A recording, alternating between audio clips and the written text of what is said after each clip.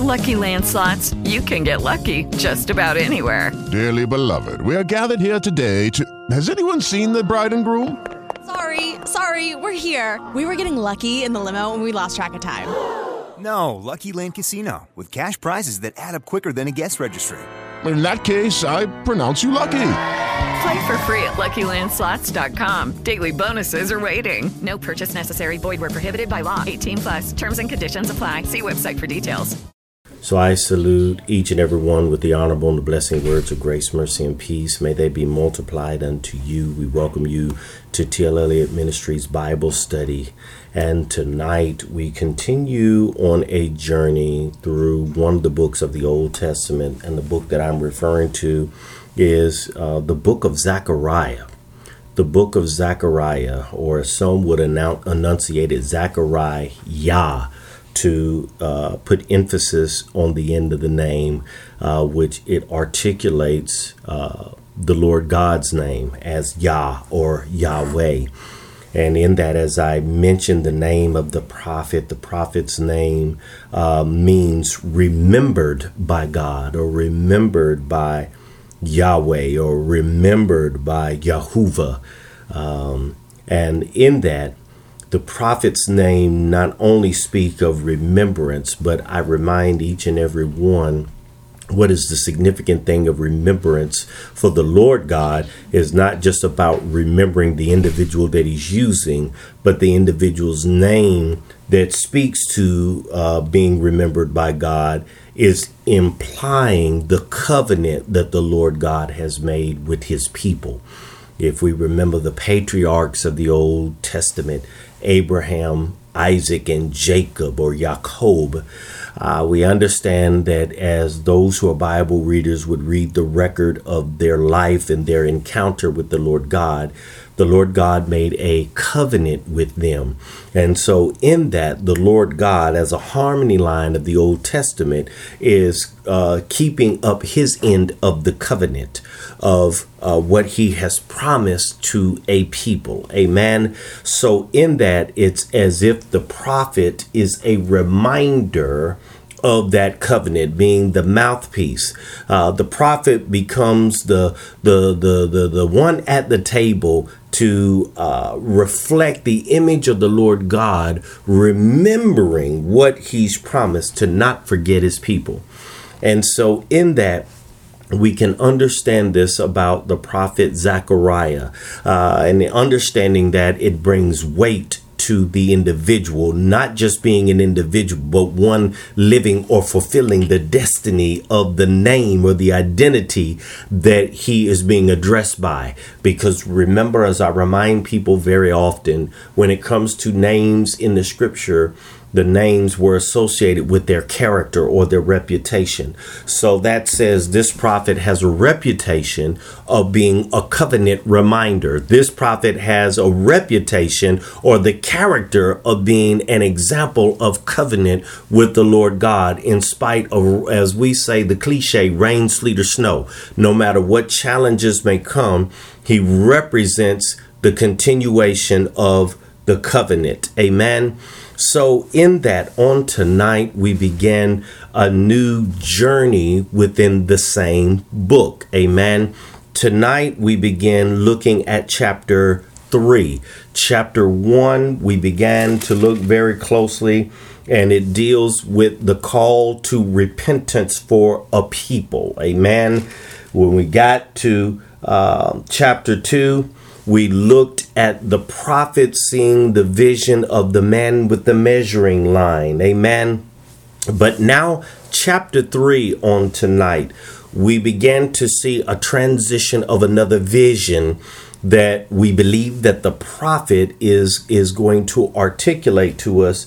And this vision, if I may give it a title for the first portion of the chapter, it would be the cleansing of Joshua, the high priest. Some of you may even have Bibles that have that subtitle at the top of the chapter, but we're going to begin to look at the cleansing of Joshua, the high priest, with verses 1 through verse 7. Verse 8 through 10 deals with God's branch.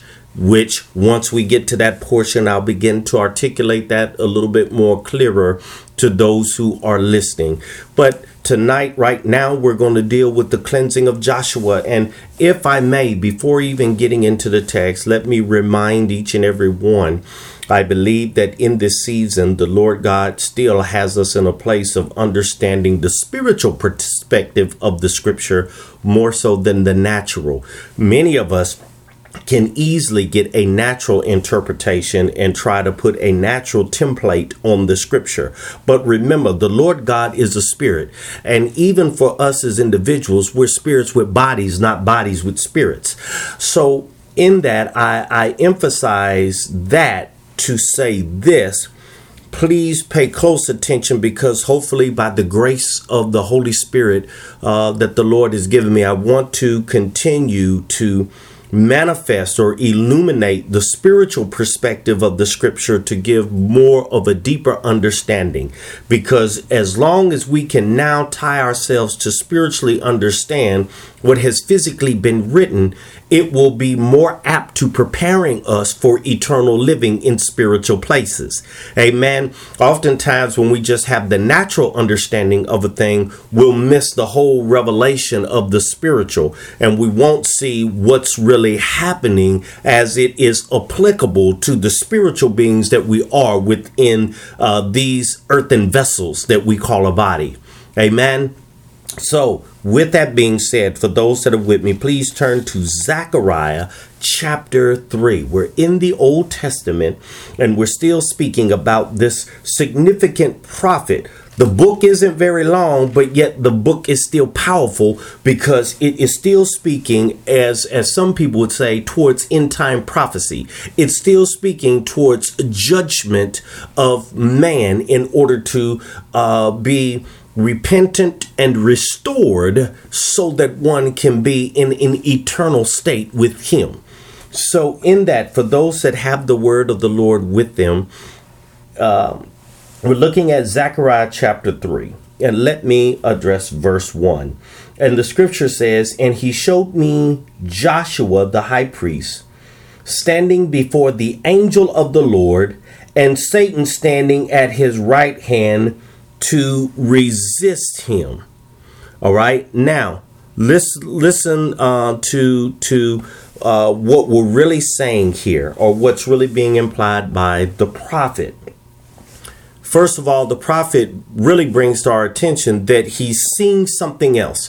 From chapter 2, in correlation to seeing the measuring of the temple and the Lord God becoming the fortification, the protection of his temple and his building of not just an edifice, but his building of a people. Now the prophet transitions into another realm or another vision, because he says, "And he showed me." Now, in this, there's something very interesting here, because the scripture says he showed me Joshua. All right. And now keep this in mind as well. I don't want to lose anyone, but keep this in mind.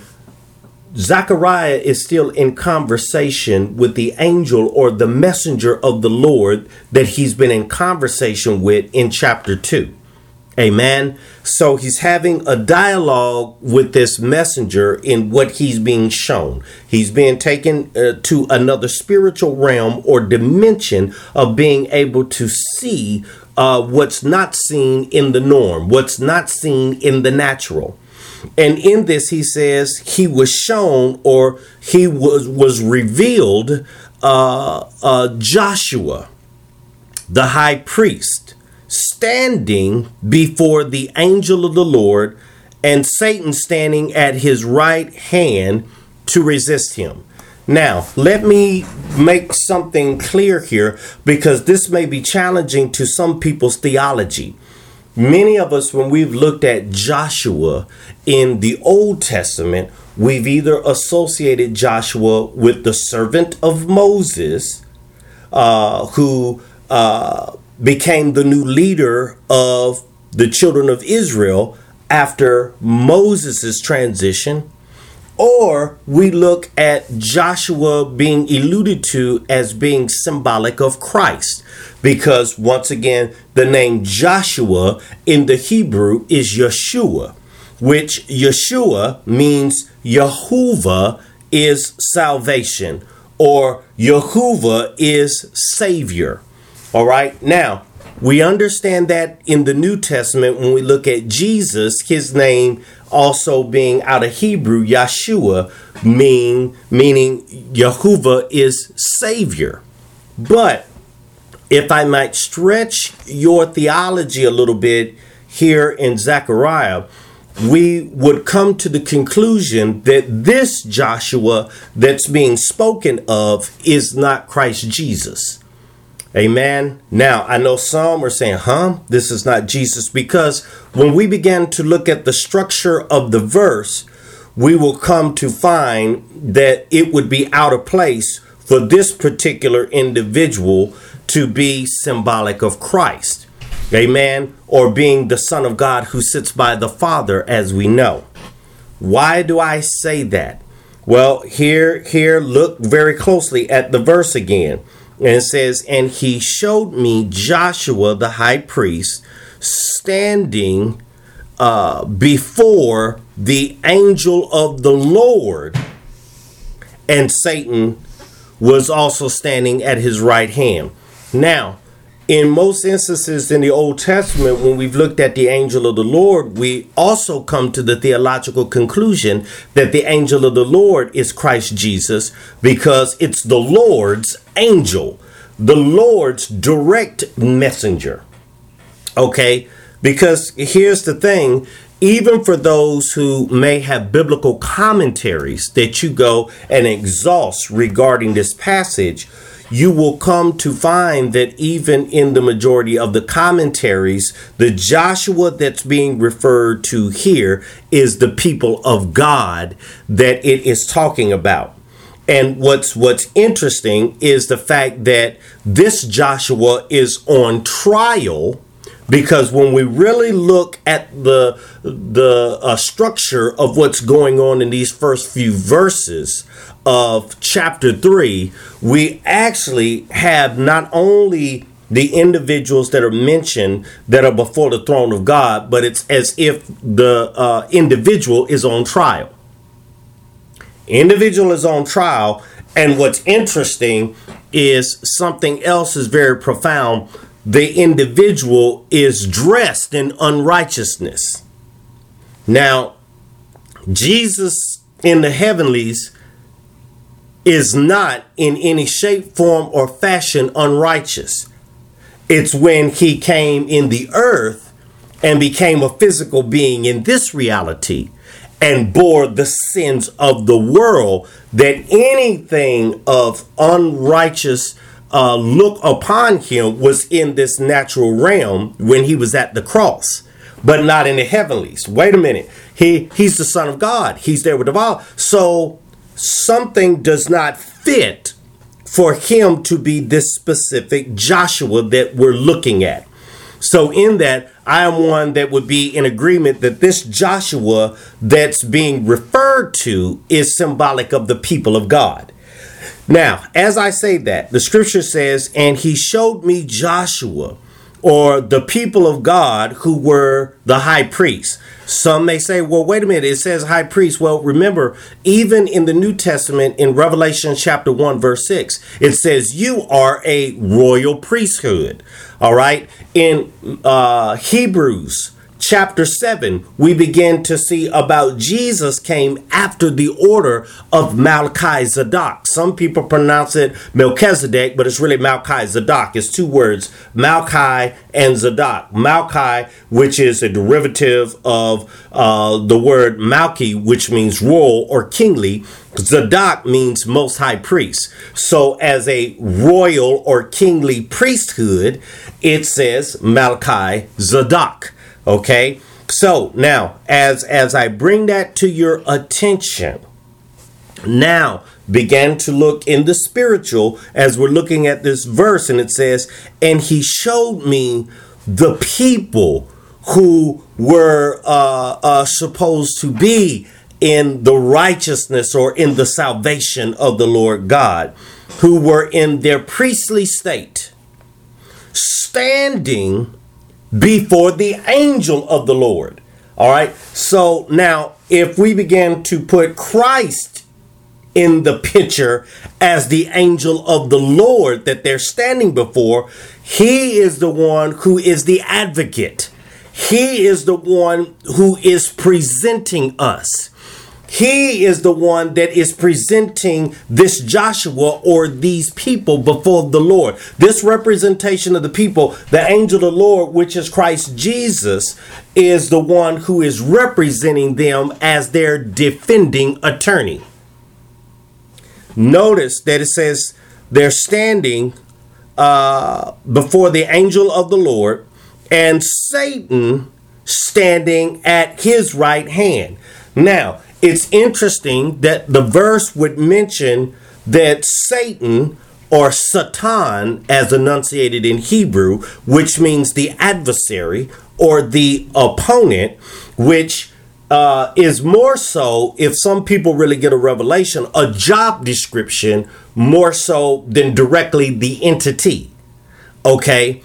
Because it speaks towards having the character of being an opposer or having the characteristic of being an opponent or being an accuser, one that goes against who is being defended. As I say that, the scripture says that he was standing on the right side. And believe it or not, the prosecuting attorney, for those who know anything about court, stands on the right side to accuse who's being defended on the left. Very interesting. But yet we can see now this is almost like a court scene before the presence of the Lord.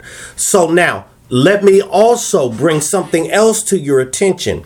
The scripture says this Joshua is standing before the angel of the Lord. And I want to bring a few profound nuggets out even in that specific statement in the verse. Because to stand in this place is more in the sense of not just standing, but worshiping and praising. Because remember, even though this court scene is being articulated by this verse of what Zechariah is seeing, but yet it's still in the presence of the Lord God. And anywhere in scripture that we have found the prophets or the apostles articulating the presence of the Lord God in the heavenlies, all that are around the throne are standing in a worshiping posture. They're standing in a prostration or respectful position before the Lord God in reverence to him, in honor to him. So in this, we can draw the conclusion that this Joshua that represents the people of the Lord God are in his presence, but yet they're in a worshiping posture. In this worshiping posture, it says they are before, or this Joshua is before the angel of the Lord. Now, I want to put emphasis on this word before as well, because we're thinking in our Western world culture that this just means in front of. But what's very interesting is the Hebrew word for before is terem, T-E-R-E-M, and it means to be suspended or to be interrupted. So it's as if the Joshua that's standing before the angel of the Lord is in suspended animation there in their posture. They're in suspended animation. They're interrupted. They're not in the normal motion of what they would be in the natural. But let somebody chew on that for a moment, because it's something very profound that we miss. So in this, it says that Zechariah sees Joshua, who is the representative of the people of the Lord, standing or in the posture a suspended animation of a worship before the angel of the Lord, who we can draw the conclusion as Christ, with Satan or Satan also present, the accuser, the opposer, the one who makes accusations against the Joshua that's before the Lord. And it says he's there to resist him, meaning to oppose, to accuse, or to attack. Now, let us see, what does verse 2 tell us? Verse 2 says, "And the Lord said unto Satan, The Lord rebuke thee, O Satan, even the Lord that hath chosen Jerusalem rebuke thee. Is not this a brand plucked out of the fire?" Now, watch this. Here we go. It says that basically the angel of the Lord is the Lord, because as we look at this verse, there's two Lords. The scripture says, "The Lord said unto Satan, the Lord rebuke thee, even the Lord that chose Jerusalem." So now we draw a conclusion that there's two representations or entities of the Lord that are being referenced here in verse 2.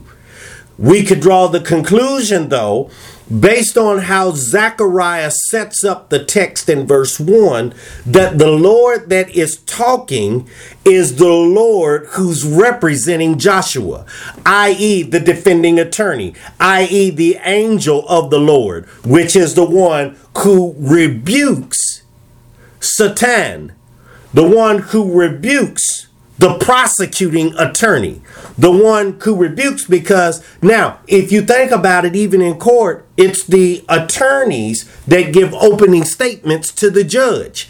So in that, the defender of the people of the Lord God says, "I rebuke you," meaning I reprove you, and in reproving you and testing against you, I silence you on what your claim is.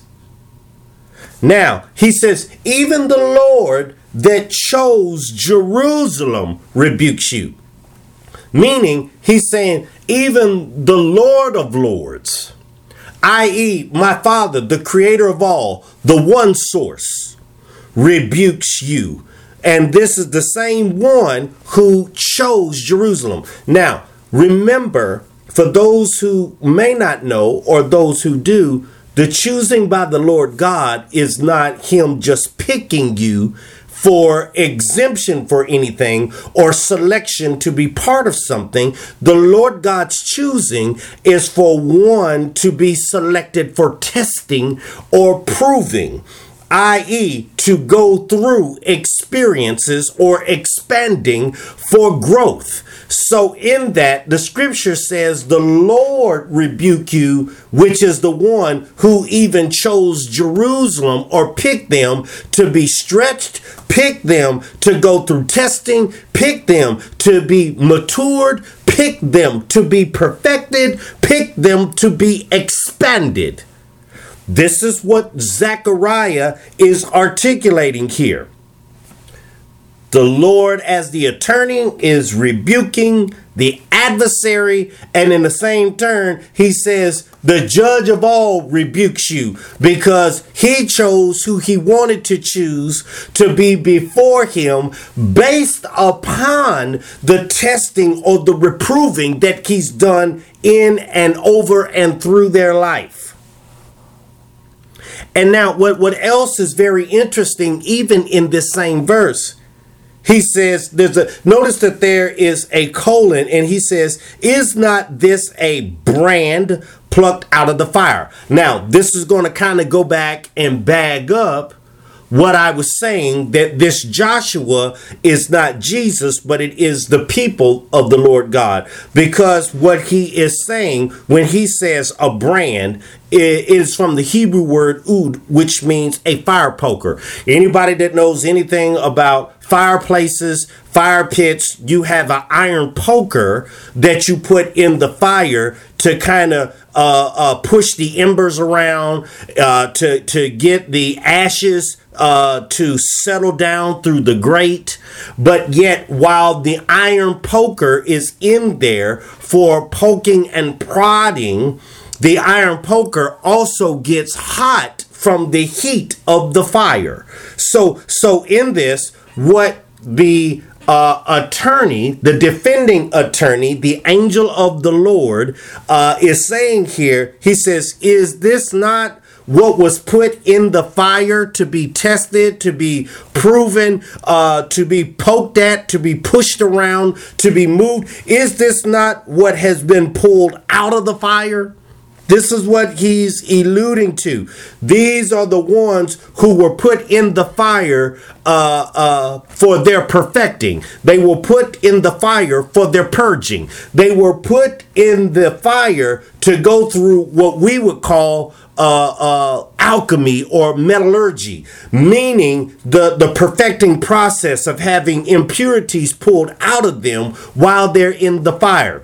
And so in this, he says, I've selected them and pulled them out. It was almost as if he was saying, were these not the ones that I had set up, like Shadrach, Meshach, and Abednego, that were put in the fiery furnace, but yet I've delivered them, yet I pulled them out in order for them to stand before me, even in the presence of a worship of the Lord God of heavenly hosts.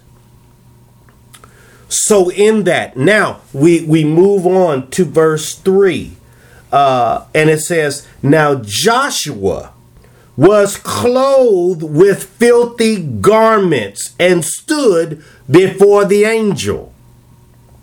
Once again, this Joshua was dressed in filthy garments or soiled garments, which when we look at that word garments, it comes from the Hebrew word beged, B-E-G-G-E-D. And what's interesting, beged means deceit and treachery. All right. So in that, once again, this begins to also disprove this being Jesus as the Joshua that's being talked about, but yet still proving to be the people of the Lord that this Joshua is representing, because he's saying they are in a garment, or they are wearing deceit and treachery. Think about it. As human beings born in a sinful world with a sinful nature, we're already dressed in treachery and deceit. This is something that has to be taken off of us. We have to be undressed out of unrighteous character or garments that we represent ourselves to be, in order to be in the righteousness of the Lord God. And he's the only one that can redress us.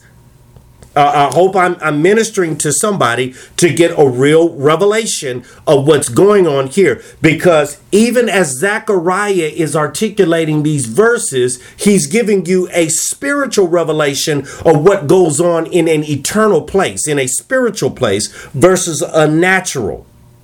So in this, it says Joshua was clothed or dressed with filthy or sinful characteristics of treachery and deceit, and stood before the angel.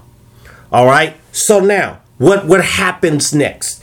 Verse 4, it says, and he answered and spake unto those that stood before him, saying, take away the filthy garment from him. And unto him he said, behold, I have caused thine iniquity to pass from thee, and I will clothe thee with a change of raiment. All right. So now a new command is given regarding Joshua, or regarding the people of the Lord that are standing before the Lord in his presence in this, as I say, court scene. It says there was an answer that said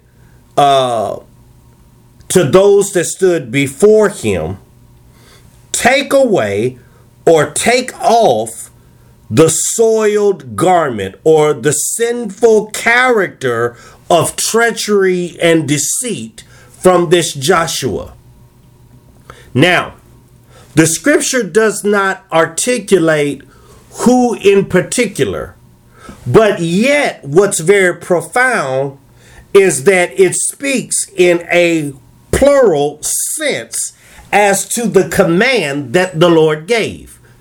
Look very closely. It says, and he answered and spake unto those that stood before him. All right, so then that begins to give us a revelation that could it be that as the accusation comes, the accuser is even tied to the redressing of the people of the Lord, just as well as the Lord or the Son of God is. Because they're the ones that are standing before the Lord. So he tells them, he says, take off his filthy garments, take off his sin, take off his unrighteous character.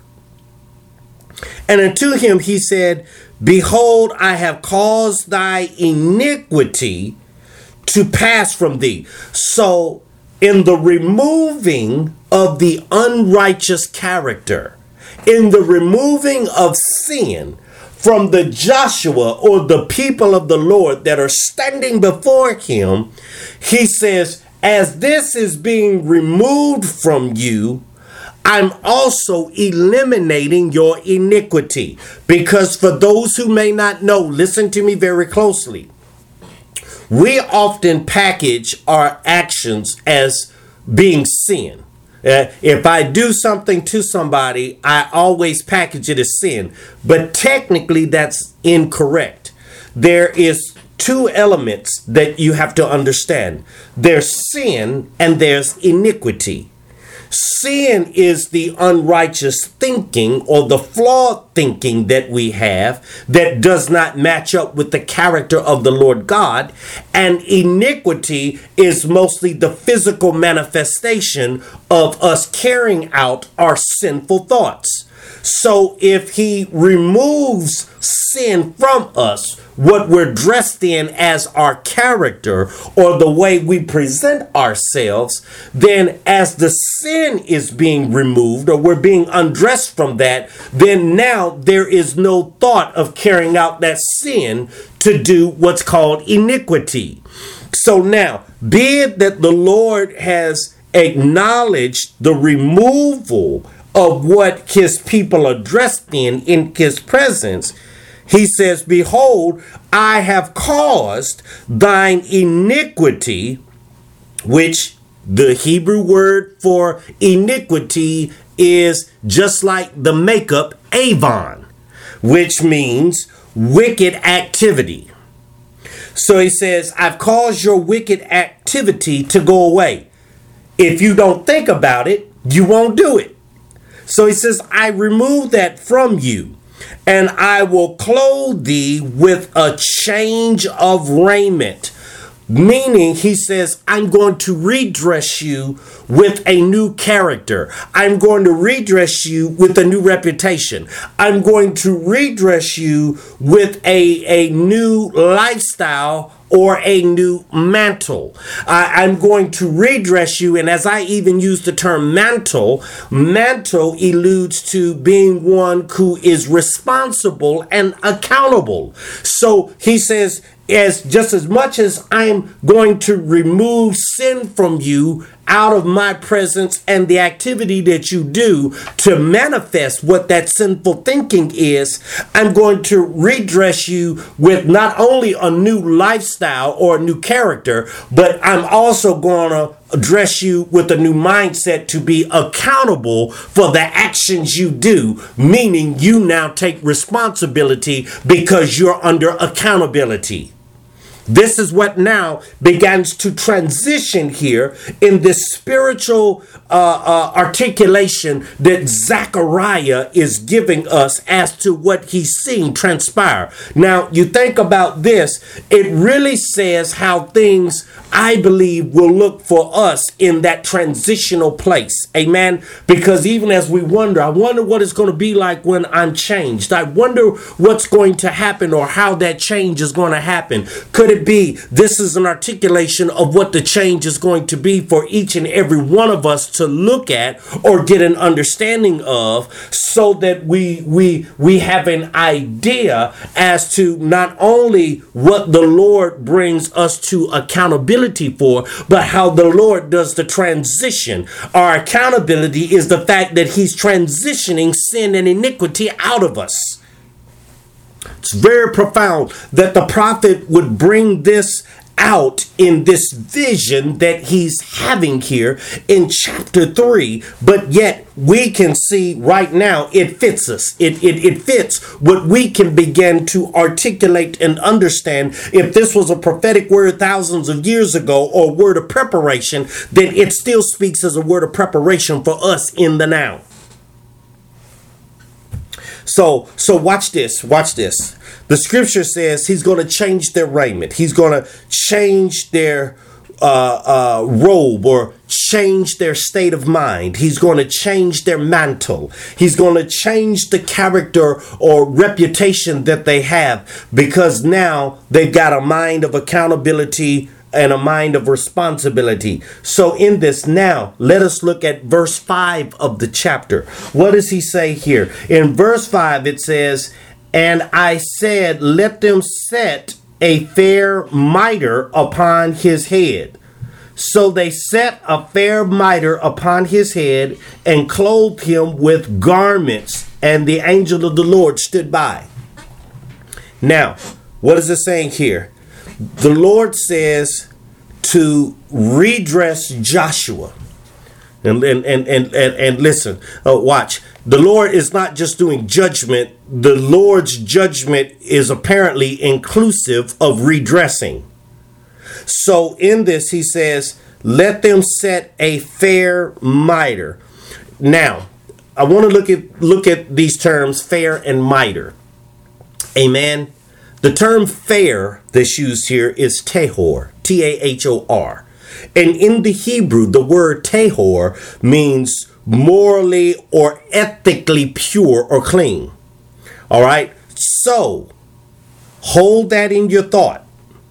We're talking about morals and ethics being pure based on the term fair that's being used in this verse. The next word is mitre. All right. Now, for those who understand the episcopacy or the apostolic church, we understand that there is a headdress. Old Testament wise, it would be called a turban or type of headdress, but we even to this day have mitres that are part of the episcopal vestments that are worn, and this one is placed on the head. Amen. But now, when it came to the mitre, if I can give you a little bit of episcopal history or understanding, today as we see mitres, they're shaped to a point, but that is to be symbolic of the tongues of fire. For those who are familiar with Acts chapter 2, with the movement of the church, they were like baker's hats in the Old Testament, but they evolved when we got to the New Testament and came forward because of the movement of Pentecost. Once again, the shape of the mitre shifted from what you would call a baker's hat to more so being in the shape of a point, to be symbolic of the flame of fire of the Holy Spirit descending on the head of the individual who's under the anointing, who's under or submitted to the fire of the Holy Spirit in their life. But now, in conjunction to that, there's something else that's significant about the mitre, which I believe it spiritually speaks to it in this particular passage. And what I want to bring to your attention is mitres were usually given to individuals that didn't have one as a form of coronation. It was given to them as a form of an enthronement of authority. And it was given to them not only for their coronation or enthronement, but it was also used there forward to be representative of who they represent in all sacred ceremonies. So then that says this, what's happening here is Joshua is being inaugurated or coronated by wearing the right attire to go with the authority that's being given to him with being in the presence of the Lord. Somebody's got to get this, that says to us, if Joshua is representing a people, regardless of their sin, regardless of their past, the Lord God says, when you get into my presence, I'm going to change your attire and be in your present to develop you for your future. In Revelation 19:10, the testimony of Jesus is the spirit of prophecy. And I articulate that to people over and over again. Jesus doesn't deal with your past. He steps into your present to speak into your future. So in this, there's a coronation that's going on with who's standing before the Lord, regardless of what their past look like. The Lord has given the command for the transition of your past being removed, because now you're in a position of authority and responsibility and being coronated to be dressed as such.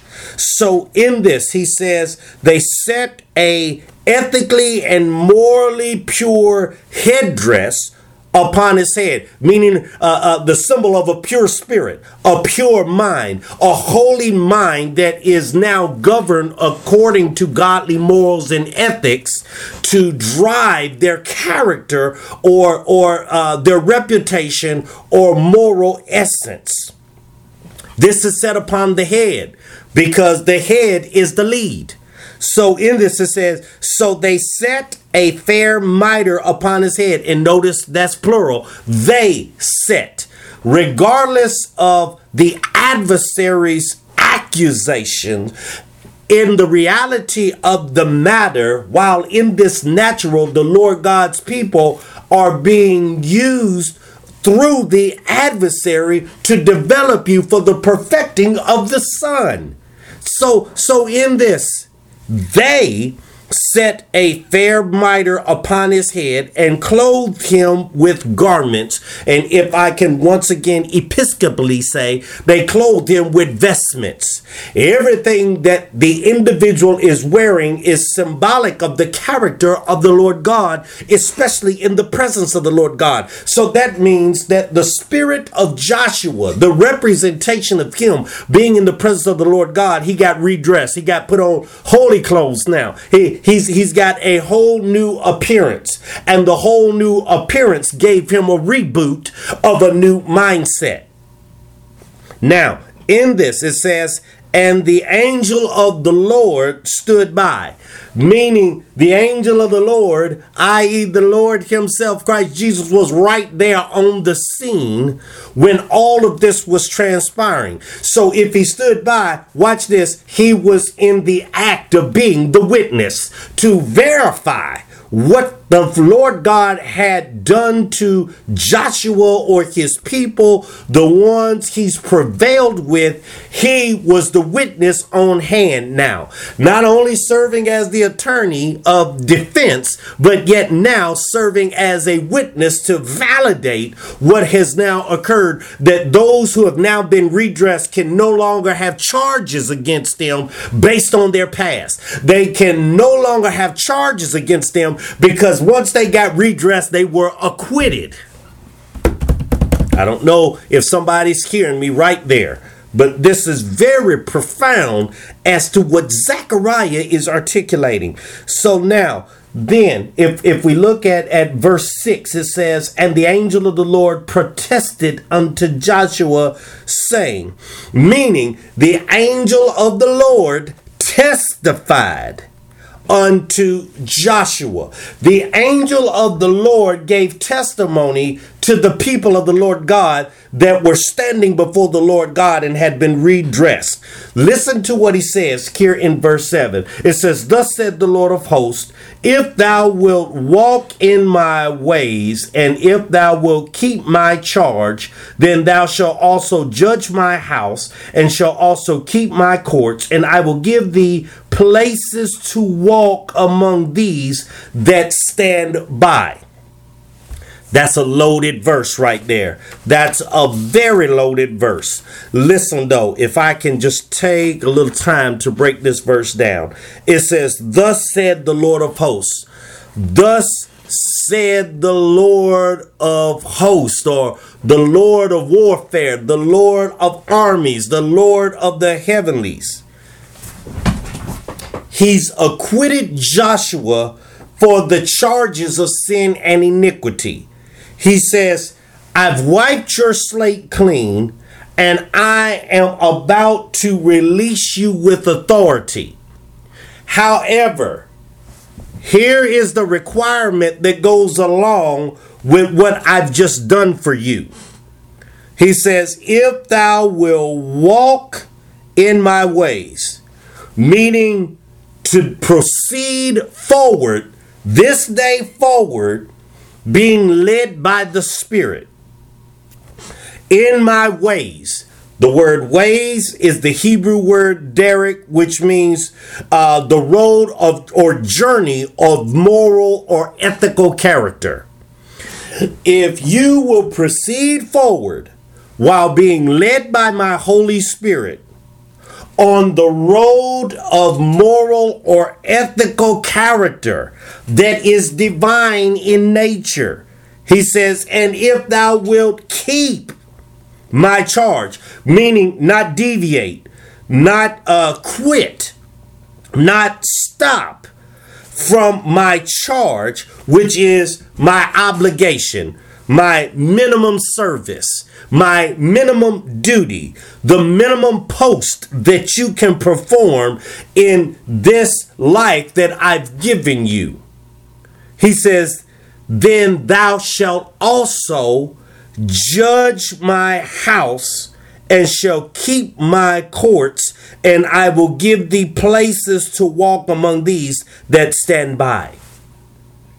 Listen what he says. If you'll do these few things, walk in my way, keep my charge, he says, then first of all, one of the main things that I'm going to give you out of the authority that I've given you, because remember, I've placed a mitre on your head and I've redressed you in divine vestments.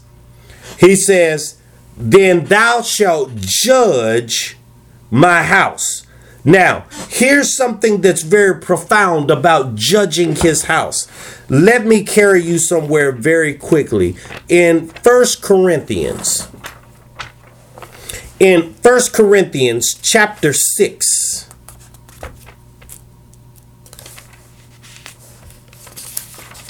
First Corinthians chapter 6. And we're looking at verses 1 through 3. The scripture says, "Dare any of you, having a matter against another, go to law before the unjust and not before the saints?" So, how dare any of you have a gripe or complaint against somebody and you would go before the unjust with your complaint before you would go before the just, the saints? He says, "Do ye not know that the saints shall judge the world? And if the world shall be judged by you, are you unworthy to judge the smallest matters?" So it says the saints, this is New Testament. So this is showing you there's a continuity between what Zechariah is saying in the Old Testament with what the writers of the New Testament are saying. So this thing didn't change. There's a judgment that comes on. Watch this, verse 3. "Know ye not that that we shall judge angels?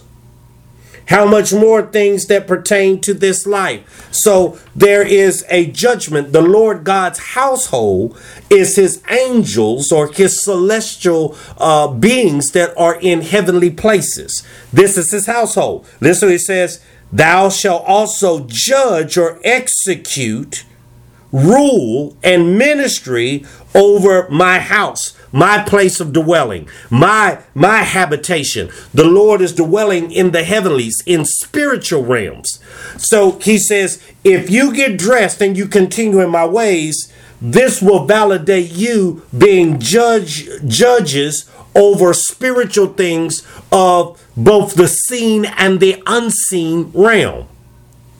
In this, he says, you'll judge my house and shall also keep my courts. Anything that the Lord God has placed his arms around to be his territory of protection, you will now be the authority over those realms or those regions or those territories. And he says, and I will give you a place or a location to walk among the midst of these that stand by. All right. So he says, I will give you the authority to walk in places or in realms in the midst of where the son and even the adversary are. You will have territorial dominion if you will just keep my ways, amen, and keep my charge and walk in those things that I've given unto you.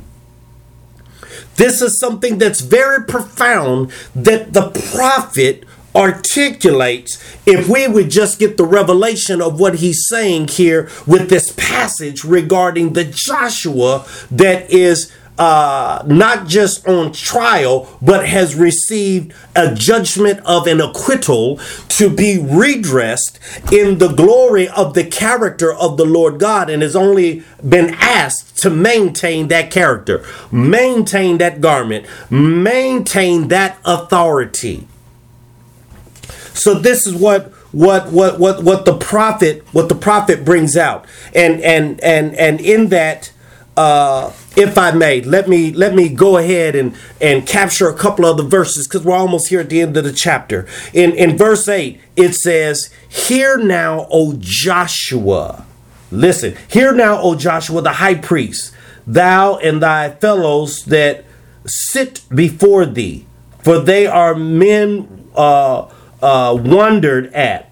For behold, I will bring forth my servant the branch.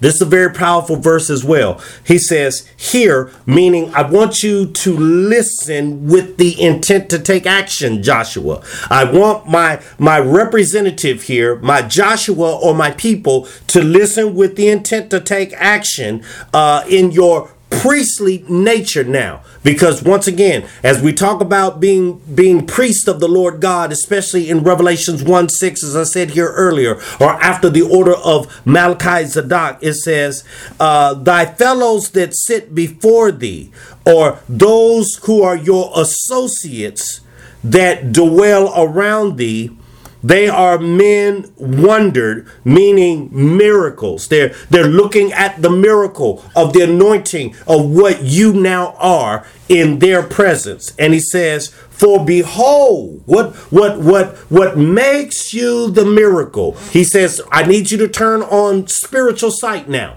Because the word behold, remember, is not just look at something. It means for you to discern from a spiritual perspective. So it says, behold, I will bring forth my servant, the branch. Now, in this, what we find here in Zechariah is still in a prophetic place to prepare the people for what is to come. So he's preparing them for the angel of the Lord being the branch manifested in reality. We can understand he's talking about Jesus at the branch, but here's something that's very profound that I found as I examined this verse. Listen very closely. He says, I will bring forth. The word bring forth is the Hebrew word bo, which means to enter in or to come in or come inside of. So he says, I will enter in or come inside of my servant, the branch. Now, we know that branch is capitalized here to articulate the coming son from the spiritual realm to the natural realm into this reality. But what's interesting is the term branch. Branch is the Hebrew word samach, T-S-E-M-A-C-H, which means sprout, or watch this, the process of growth, or that which grows up, that which matures, that which perfects not only itself, but has the function of maturing or perfecting what it comes in contact or connects with. So he says that he will manifest within the vessel that shall be the branch that comes in contact to mature and perfect others, while he's yet maturing and perfecting in the form that he takes in this reality. You can find more references regarding the branch in Isaiah chapter 4 verse 2, chapter 11 verse 1 through 5, and chapter 53 verse 2. You will find that these verses coincide with this text. So in that, though, let me read on because time is getting away from us, but there's two more verses. So verse 9, it says, "For behold, the stone that I have laid before Joshua, upon one stone shall be 7 eyes. Behold, I will engrave the graving thereof, saith the Lord of hosts, and I will remove the iniquity of that land in one day." Now, what's still transpiring here as the prophet brings out the branch in conjunction with the redressing of the Joshua? Here's what he says. Verse 9, once again, brings to your attention about putting on spiritual sight or understanding. It says, "For behold, the stone that I have laid before Joshua." Now, in this, it says the stone that's laid before Joshua. Joshua is standing before the presence of the Lord. But then, watch this, Christ, who is the angel of the Lord, who's standing there, amen, who will eventually become the branch when he is birthed forth in this reality. But watch this, he's also the stone. He's being articulated in another identity. It says, "Behold the stone," i.e. the Hebrew word eben, which means the building stone or the building block. If that's not so, if you remember New Testament wise, when Jesus was in the earth and he told Peter, he says, "Upon this rock I shall build my church." All right. So in this, he says upon himself, he's the stone, he's the cornerstone, he's the building stone. He's what the apostles alluded to in the New Testament as a stone. Even though Peter is called the rock, when we look at the word rock in association with Peter, it means a pebble that's a small piece of the bigger. Jesus is the bigger of it all. So he says, "Behold, the stone that I have laid or have set up or placed before Joshua, upon one stone shall be 7 eyes." Or upon one stone, this stone shall be the sight or the spiritual qualities of perfecting. All right. Because even in the Old Testament, we find that there are 7 spirits. Notice that this says there's 7 eyes, 7 spirits. And remember, the number 7 prophetically means perfecting, means maturing. So there's, in the book of Psalms, it talks about 7 spirits. These are the 7 spirits that are the 7 eyes that are associated with the stone or associated with Christ. All right. And it says this mental or spiritual quality or faculty shall be associated with the stone. It's building, but yet it's perfecting based on the character of the Spirit. And in this it says, "Behold, once again, I will engrave the graving thereof, saith the Lord of hosts, and I will remove the iniquity of the land in one day." So he says, I want you to spiritually see, in correlation to this stone, I will engrave, meaning I will carve into the graving or the sculpture. He says, I'm going to engrave, meaning I'm going to cut and etch into the stone that is of the Spirit that's meant to build you. It is the foundation of you. If you're keeping my ways because I've dressed you again, then let the stone build you. And in this, it says, I will remove the iniquity of the land in one day. It won't take me a long time to do the work that I need to do with you. And in that verse 10, it says, in that day, saith the Lord of hosts, shall ye call every man his neighbor under the vine. You will bring, he says, in that day, when you are being built, when you're being restored, when you are in the place that you've been dressed and you're keeping my ways, and now you're letting the branch continue to build you and work you in this reality, he says, in that day, you will have a mouth to call to your neighbors. You will have a mouth to give an invitation to everybody that you know, or your companions or associates that are connected with you, to come under the vine. And in coming under the vine, understand this, the vine in Hebrew is Geffen, which means the line of prosperity. You will begin to say, as I prosper in the character of the Lord and in my authority based on being on the rock, who has the characteristics of the Spirit that are now leading me and building me, I call or invite each and every one of you that's connected to me to come into this place of prosperity. Come in under the fig tree, or come in under this characteristic. Because see, as he says, the fig tree, we think in the natural, a tree that's producing fruit. But remember, even based on Galatians chapter 5, verse 22 and 23, when it says the fruit of the Spirit, when you assess what the fruit is character. He says, you will begin to invite, and somebody ought to just shout right there, because we're even in a season right now about ministering about the character of the Lord God and being perfected. So he says, notice that when you're in that season, that you're inviting people to come to plug in, to get rooted or come into the prosperity of godly character.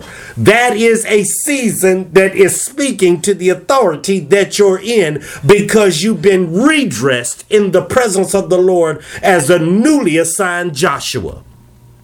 So with that, I conclude tonight's teaching right there.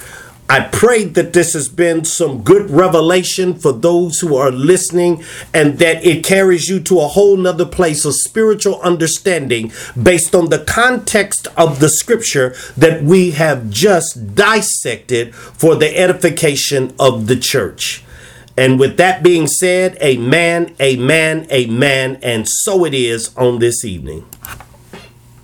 Lucky Land Casino, asking people, what's the weirdest place you've gotten lucky? Lucky? In line at the deli, I guess? Aha, in my dentist's office. More than once, actually. Do I have to say? Yes, you do. In the car before my kids' PTA meeting. Really? Yes. Excuse me, what's the weirdest place you've gotten lucky? I never win and tell. Well, there you have it. You can get lucky anywhere, playing at LuckyLandSlots.com. Play for free right now. Are you feeling lucky? No purchase necessary. Void where prohibited by law. 18+. Terms and conditions apply. See website for details.